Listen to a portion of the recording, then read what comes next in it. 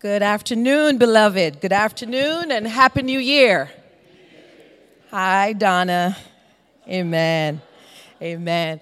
Listen, we are going to continue in our worshipfulness this evening, and that's by diving in and enjoying the richness of God's Word.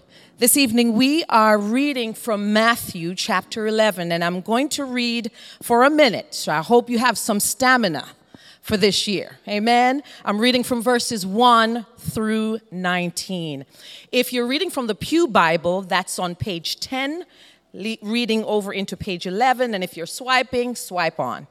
As the new year came in, I realized I needed glasses. So, stronger medicine. So I need to read from the Bible, a bigger print. Is that I'm getting old? Maybe so. Someone said yes. All right, let's begin. Matthew 11, verses 1 through 19. When Jesus had finished giving instructions to the 12 disciples, he moved on from there to teach and preach in their towns. Now, when John heard in prison what Christ was doing, he sent a message through his disciples and asked him, "Are you the one who is to come, or should we expect someone else?" Jesus replied to them, "Go and report to John what you hear and see. The blind receive their sight, the lame walk, those with leprosy, are cleansed, the deaf hear, the dead are raised, and the poor are told the good news. And blessed is the one who isn't offended by me." As these men were leaving, Jesus began to speak to the crowds about John. "What did you go out into the wilderness to see? A reed swaying in the wind? What then did you go out to see? A man dressed in soft clothes? See, those who wear soft clothes are in royal palaces. What then did you go out to see? A prophet? Yes, I tell you. And more than a prophet. This is the one about whom it is written, 'See, I am sending my messenger ahead of you. He will prepare your way before you.' Truly, I tell you, among those born of women, no one greater than John the Baptist has appeared. But the least in the kingdom of heaven is greater than he. From the days of John the Baptist until now, the kingdom of heaven has been suffering violence, and the violent has been seizing it by force. For all the prophets and the law prophesied until John, and if you are willing to accept it, he is the Elijah who is to come. Let anyone who has ears listen. To what should I compare this generation? It's like children sitting in the marketplaces who calls out to other children. We play the flute for you, and you didn't dance. We sang a lament, but you didn't mourn. For John came neither eating nor drinking, and they say, he has a demon. The Son of Man came eating and drinking, and they say, look, a glutton and a drunkard, a friend of tax collectors and sinners. Yet wisdom is vindicated by her deeds." This is the word of God. And let's pray as we open up God's word. Father, would you please come? Father, help me to stay out of the way, so that your voice and your Son can be seen. Bless us, O Lord, by the power of your grace, in Jesus' name. Amen. Amen. I'm quite sure that all of us have had the experience of doing kindness to others and speaking kindness to others and speaking the truth in love, humility, and grace, and doing things for others that have been full of mercy and love, only to have those people either misunderstand or mischaracterize or in some other way either not or underappreciate what you have done. This is the experience that is growing for our Savior Jesus as we work our way through the Gospel of Matthew. As we come to chapter 11, we begin to pick up on some tensions and some resistance that Jesus is facing in his ministry. If you want a quick summary of where we've been so far, in chapters 1 and 2, we have seen the birth of Jesus. In chapters 3 and 4, we've seen his baptism and his victorious temptation. In chapters 5 through 7, we have heard the Sermon on the Mount, that wonderful summary of Jesus' ethical teaching as he introduces us to how we are to live in the kingdom. And you may remember that right at the end of the Sermon on the Mount, it says that the people went away amazed at the authority of Christ. They were thoroughly impressed. And then it goes on in chapters 8 and 9 where he kind of reinforces that impression on others through credentials and proofs. He bursts onto the scene with miracles. He has power over disease and storms and blindness and muteness and death, and the crowds are loving it. The crowds are eating it up. Then we get to chapter 10. And in chapter 10, we have our Savior delegating and deploying his 12 apostles to carry out the work of the gospel in other cities and towns. But you begin to pick up in chapter 10 these warnings from Jesus. As you do this, you need to expect persecution. You are going to get pushback. People are not going to like you. In fact, they're going to hate you just like they hate me. Along the way, throughout the early chapters, we pick up little hints of confusion and even opposition from people.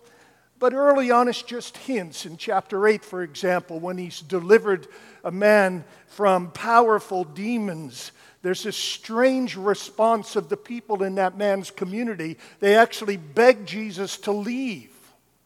And the reason is because it's more scary to be in the presence of someone who has power over demons than it is to be in the presence of demons. And they didn't know what to do with this man, Jesus. And what starts as confusion and discomfort starts morphing into suspicion and accusation. So that in chapter 9 and verse 34, the religious establishment actually comes up with the theory that he got his power to cast out demons by being a powerful demon. And then later on, they start calling him Beelzebub, which was another name for Satan. And so instead of seeing him as God with us, Emmanuel, chapter 1, they are now seeing him as Satan with us, Beelzebub. And we can tell that the tensions are rising. Things are beginning to turn against Jesus. People are not as enthused, they're not as excited, they're not as supportive, they're not as he is not as popular.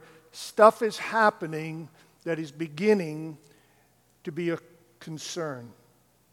Now, as we come to this text in chapter 11, I'm very conscious of the fact that we do so in what you might call the radiant afterglow of last week's message.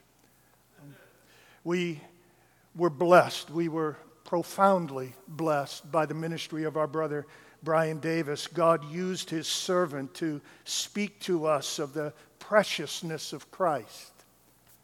And because he is precious, our need to cultivate extravagant affection and adoration toward him. And I am grateful. I'm so grateful that as we return to Matthew, we actually return to a text of Scripture that allows us to continue what God started last week. We can see some things here in Matthew 11 that affect us, that stir up within us adoration and affection. So let's look at this text together. Here's what we're going to find, a simple outline for you.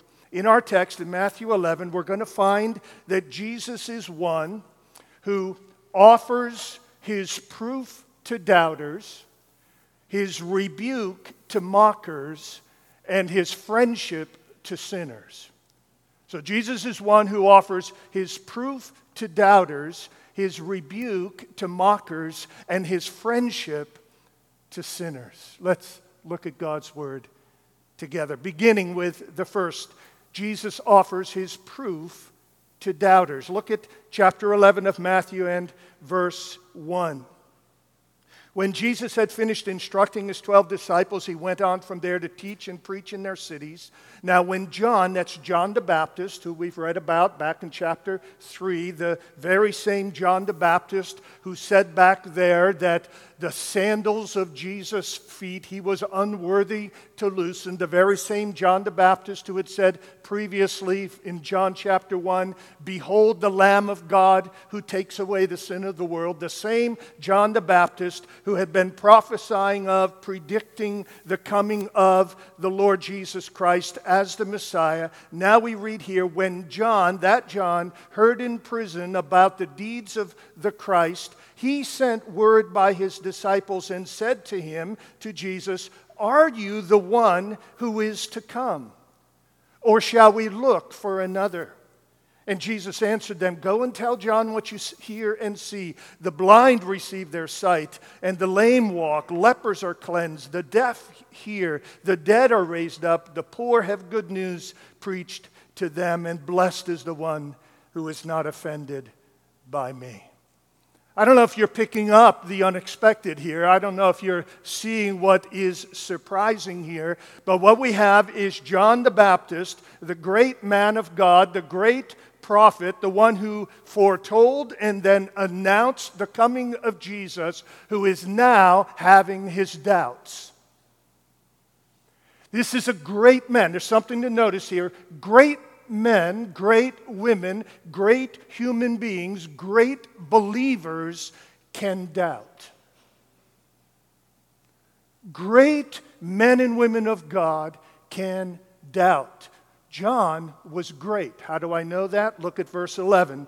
Jesus says, "Truly I say to you, among those born of women, there has arisen no one greater than John the Baptist." John, Jesus said, was greater than all the prophets that have gone before. He was the greatest of all the prophets. He is simply the greatest man previous to Jesus. John says the greatest man who had been alive. And yet, this great man is doubting. Oh, I'm encouraged already. I'm encouraged already. Doubts, my friends, are not necessarily bad. Intentional doubts and deliberate and willful unbelief, that's bad. But honest questions, honest uncertainties, honest doubts are okay. Notice how Jesus responds. He responds by offering proof to the doubter, John, by citing his deeds and his mission. He says, "Go and tell John what you see and hear." Go tell him. There's evidence here. Not calling John or anybody to blind faith, not calling anyone to kind of just close their eyes and take a leap into the dark and hope you land somewhere on your feet. No, go tell John the lame are walking, and the blind are seeing, and the deaf are hearing, and the mute are speaking, and the poor are hearing the good news. Go tell him the things I'm doing, Jesus says. And there's irony here, because if you notice in verse 2, it says that when John heard of the deeds of Jesus, that's when he sent the messengers to Jesus expressing his doubt. So, what's going on here? John says, I'm seeing what Jesus is doing. It's confusing me. Is he really the Messiah? Jesus says, go back and tell John the things I'm doing. What's going on here? Why are the things that Jesus is doing confusing John with doubt? Why is he uncertain based on what he is seeing? He's uncertain, I think, for two reasons. One, because John's in prison right now. And that wasn't in his plans. As John was picturing his role as the forerunner to the Messiah, the King of Kings and the Lord of Lords, John was thinking, I'm going to have a little bit better ending than jail. He was thinking, my circumstances are going to work out pretty good. This is going to work out pretty well for me, and not just for me. John was expecting, as most of the Jews of that day were, he was expecting a different kind of deed than those that Jesus was doing. He was expecting a political overthrow. He was expecting Jesus to come in riding a horse and taking down the enemies of the Jewish people. He was expecting Rome to get it on the chin when Jesus, the Messiah, arrived. But that's not what Jesus came to do. Jesus came to do a different kind of deed. John's expectation was one thing. When Jesus didn't fulfill John's expectation, John doubted Jesus. There, my friends, is a life lesson for all of us. You see, doubts happen in our lives when God doesn't do things we expect Him to do.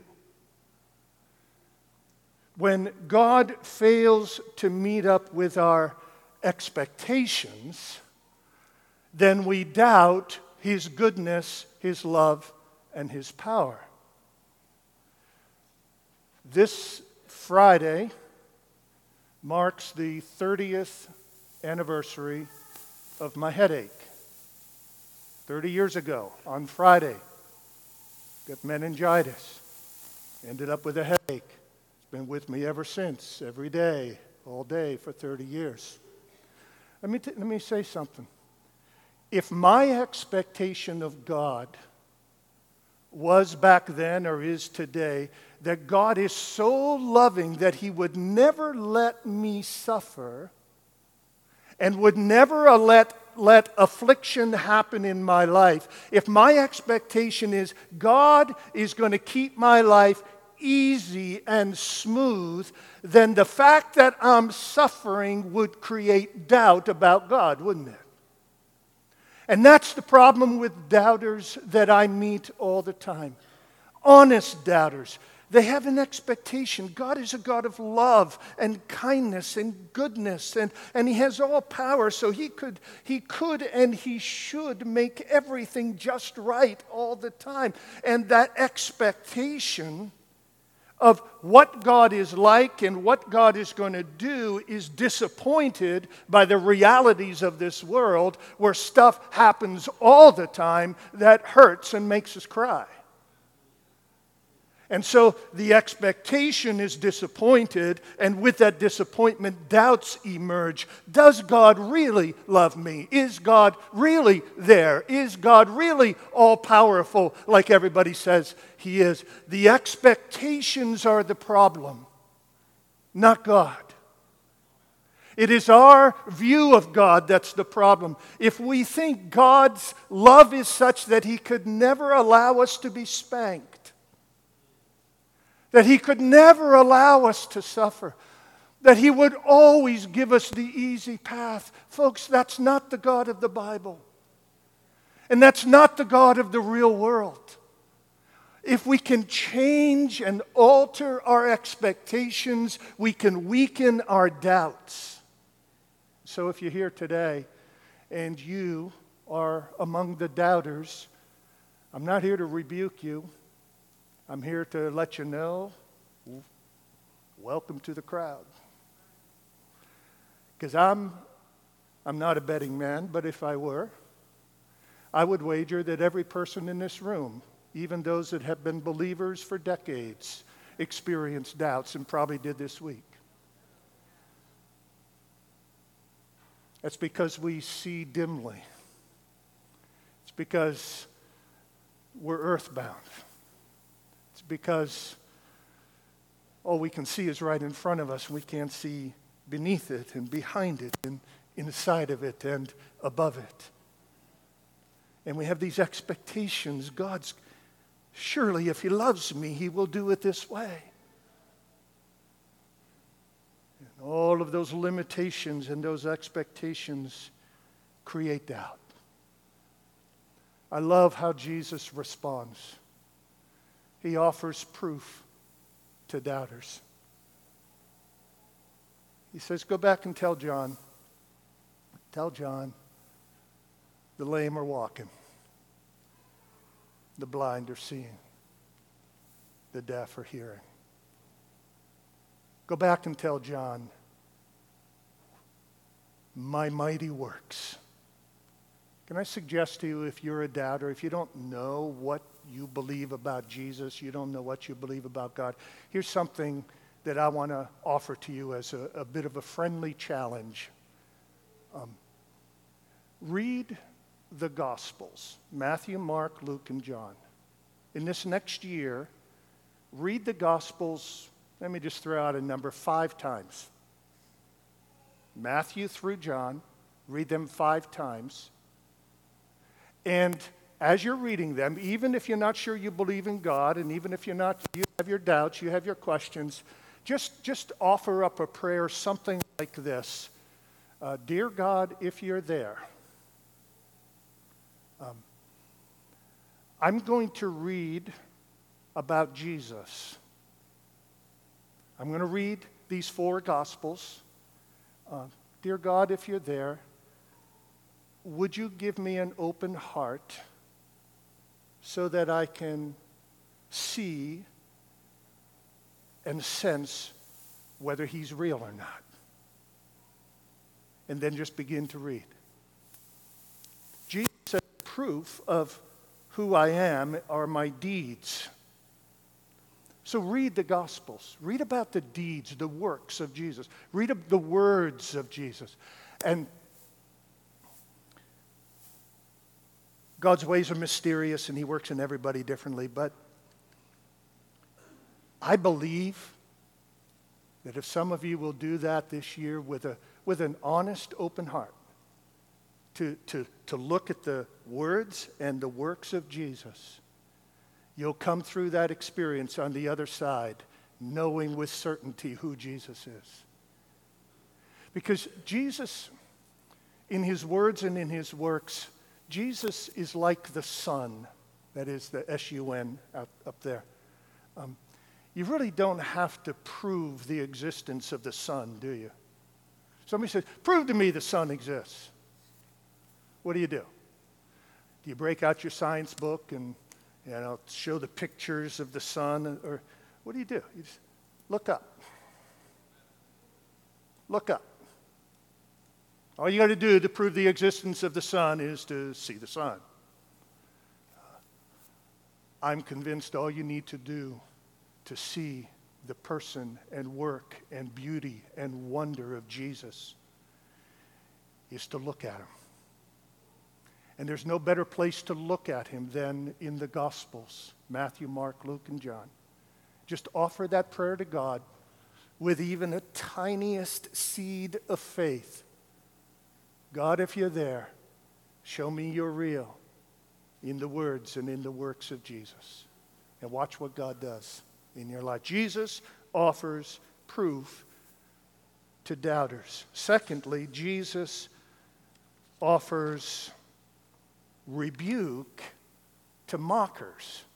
There's a difference between doubters and mockers. There's a difference between those who have honest questions and those that have determined that no matter what, they are not going to believe, and in fact, they're going to mock. Look at verses 7 through 11, where Jesus begins to poke at the motives and the intentions of the crowd. As they went away, Jesus began to speak to the crowds concerning John. What did you go out into the wilderness to see? The wilderness is where John the Baptist preached. And he said, why did you people go out there in the wilderness? What were you looking for? Was it a reed shaken by the wind? Were you just looking for this reed just to be kind of bouncing back? What were you looking for? What did you go out to see? A man dressed in soft clothing? Behold, those who wear soft clothing are in kings' houses. What then did you go out to see? a prophet? Yes, I tell you, and more than a prophet. This is he of whom it was written, Behold, I send my messenger before your face, who will prepare your way before you. Truly I say to you, among these born of women, there has arisen no one greater than John. John asserts John's role as Jesus asserts John's role as a great prophet from God. And here in these verses just read, Jesus begins to question the motives and the intentions of his audience. What are you really looking for? And then down in verse 16, he makes explicit and clear what was implicit in the earlier verses. To what shall I compare this generation? It is like children sitting in the marketplaces and calling to their playmates, We played the flute for you, and you did not dance. We sang a dirge, and you did not mourn. For John came neither eating nor drinking, and they say, He has a demon. The Son of Man, that's Jesus, came eating and drinking, and they say, Look at him, a glutton and a drunkard, a friend of tax collectors and sinners. Jesus accuses the people of being like children who don't know what they want and are even oppositional just for the sake of being ornery. So what do you want to do? I don't know. Let's dance. Nah. Let's mourn. Nah. Let's get all ascetic and monk-like, like John. Nah. That's weird. Let's get all celebratory about food and drink and friendship like Jesus. Nah. That's too worldly. You see what he's saying? You see his indictment of those who are willfully and deliberately unbelieving? He is saying, you don't know what you want. You just know that you want whatever you want, whenever you want it, and you're not after the truth. You're not after God. So John, he was the mourner type, wearing camel's hair clothing, eating locusts and wild honey. Jesus was the dancing, feasting type, coming in normal clothes, sitting around people's tables, eating food and drinking wine and celebrating friendship. John never touched drink. He ate lots of locusts and wild honey. Jesus loved to eat and drink with sinners, but the people didn't want either one. Jesus addresses the hypocrisy that will not make up its mind when it comes to faith. The hypocrisy that scoffs at everything in a way that proves that the problem is not in the faith, the problem is with the scoffer. You follow his logic. Many people scoffed John for being too holy and then scoffed Jesus for not being holy enough. We see this in our world today. The world denounces Christians for being weird and too good, holier than thou, and then the world despises Christians when they slip up even in the slightest way. Never notice that? Something's fishy at the motive level here, folks. Jesus is saying that the hypocrites are not John or Jesus or his followers. The hypocrites are the people who are poking fun at the followers of Christ, who are poking fun at the truth. This kind of unbelief is hypocritical and phony. Jesus says, don't kid yourself to the crowd. You're making it sound like you've got good reasons to reject me, but really you just want to reject me. If you've got honest doubts, look at my works, look at my deeds. But if you've already gotten your mind made up that no matter what the answers, you're going to find fault and you're not going to believe, then at least have the integrity and the honesty to admit that you don't want to believe. And then Jesus turns the heat, the intensity up to issue a warning that should make us tremble.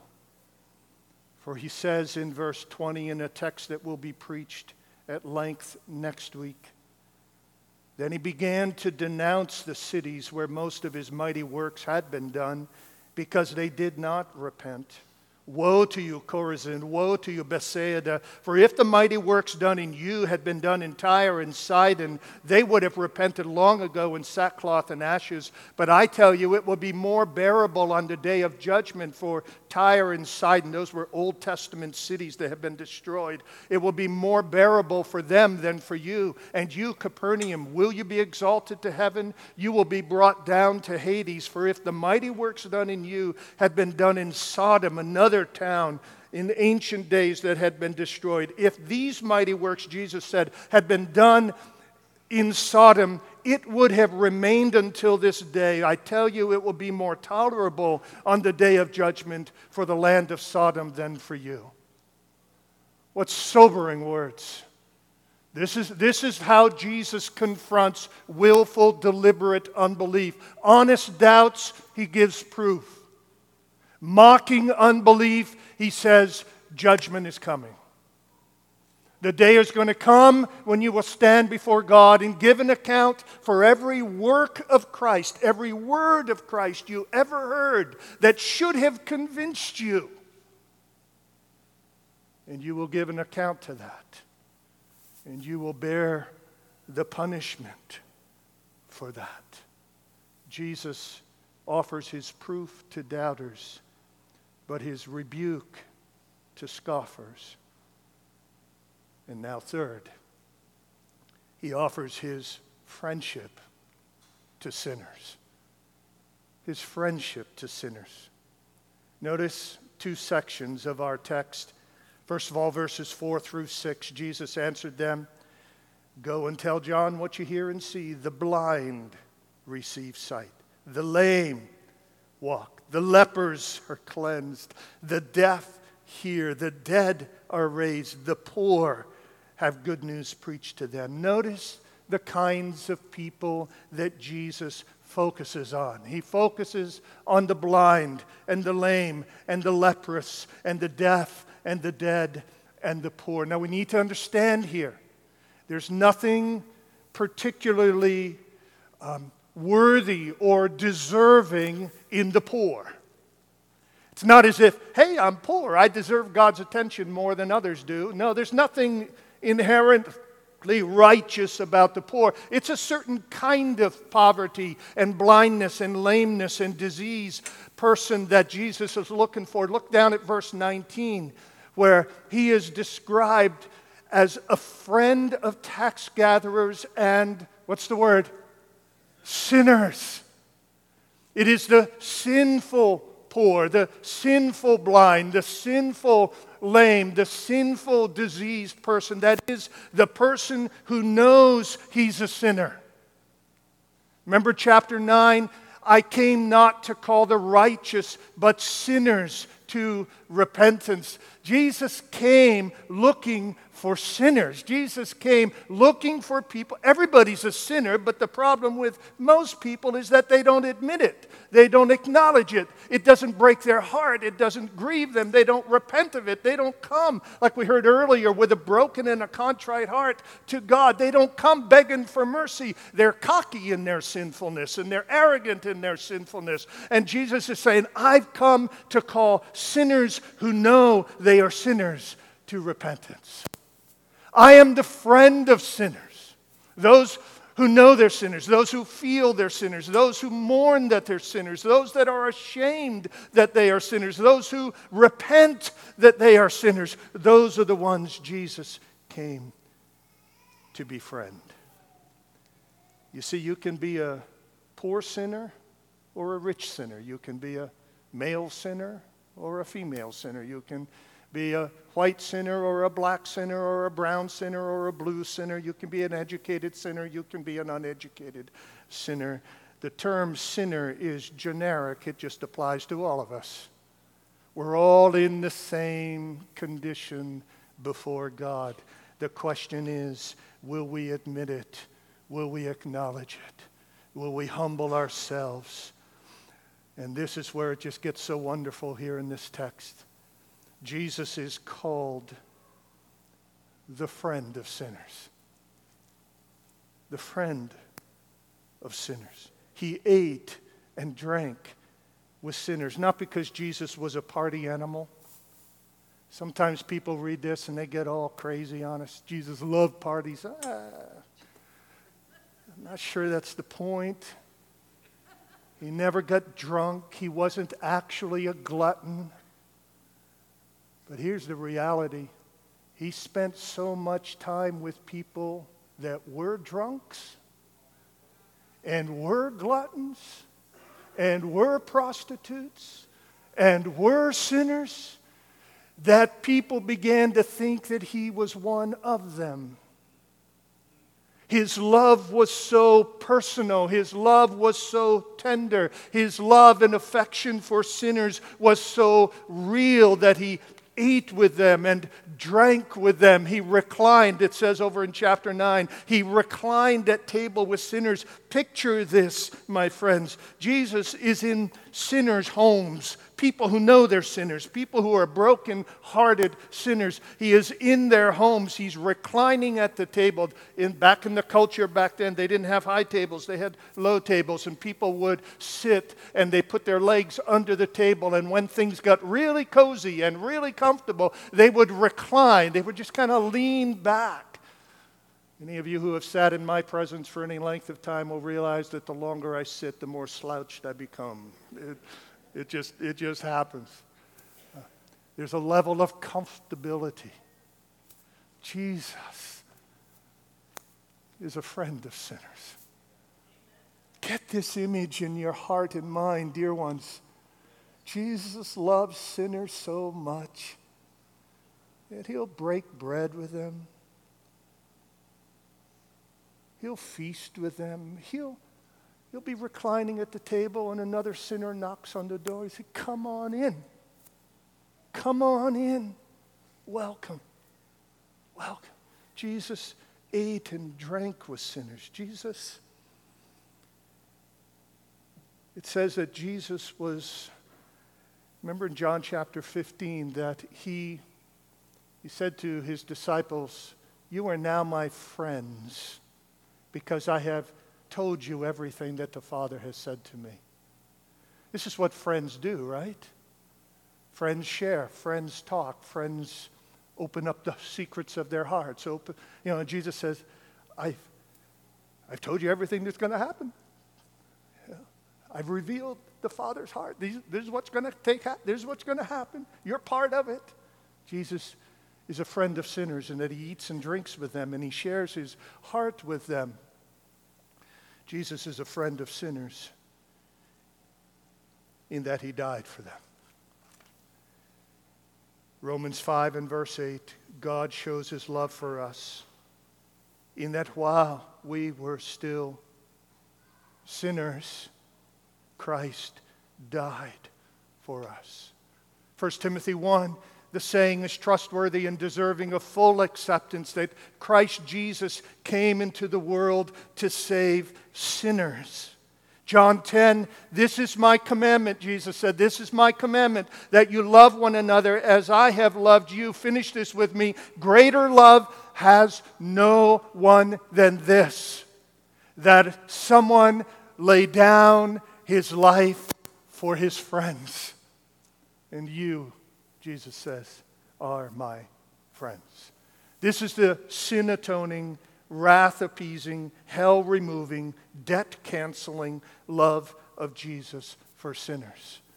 And that same love that he had for sinners while he was on earth is the love that continues today for sinners.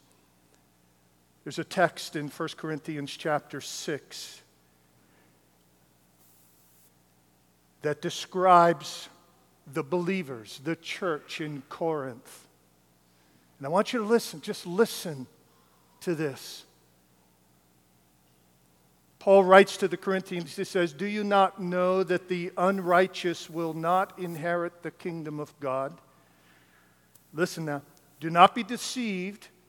Neither the sexually immoral, nor idolaters, nor adulterers, nor men who practice homosexuality," the terms there, all forms of homosexuality, including pedophiles, "nor thieves, nor the greedy, nor drunkards, nor revilers, nor swindlers," he says, "will inherit the kingdom of God. And such," he says, "were some of you, but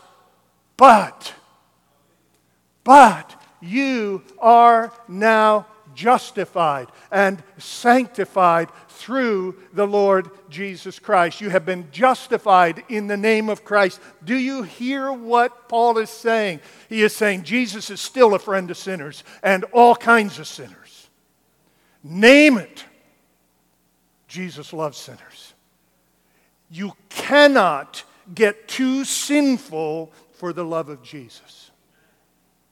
It is impossible.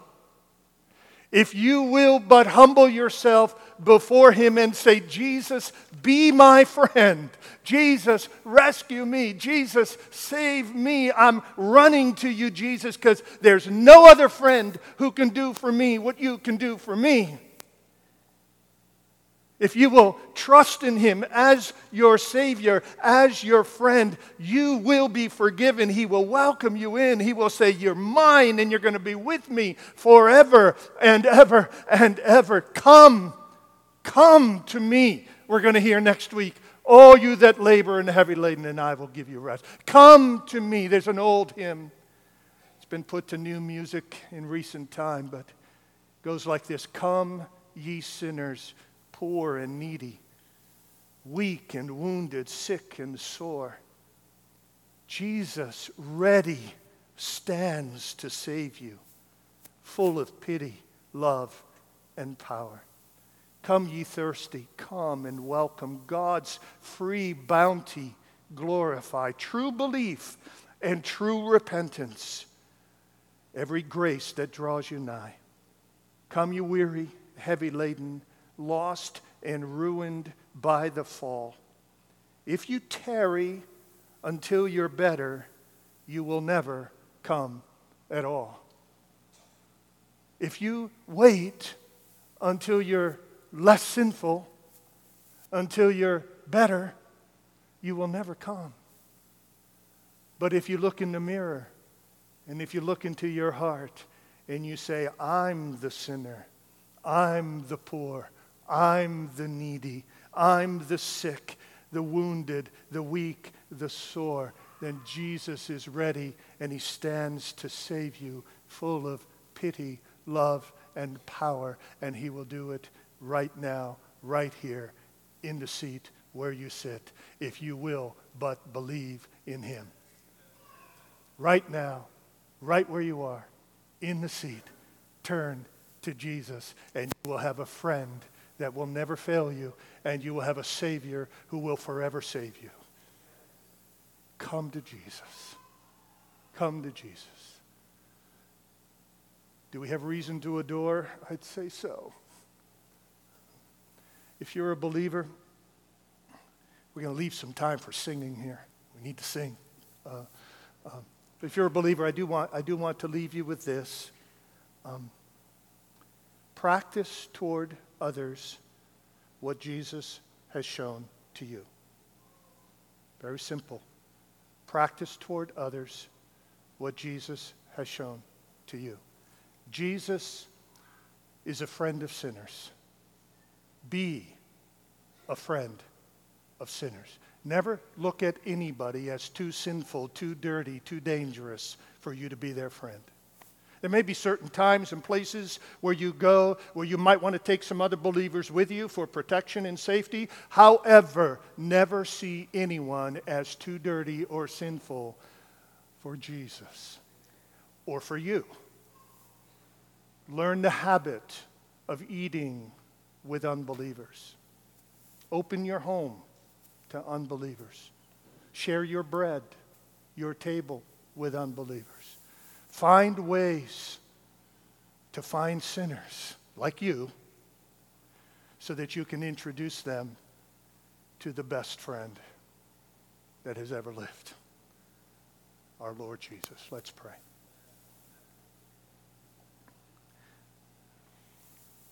Teach us, O Lord, first to believe in Jesus as the friend of sinners, and then to introduce other sinners to this most wonderful friend of all, our Savior Jesus. Bless us, Lord, with adoring affection for Christ, knowing that he has such undeserved affection for us. In his name we pray. Amen.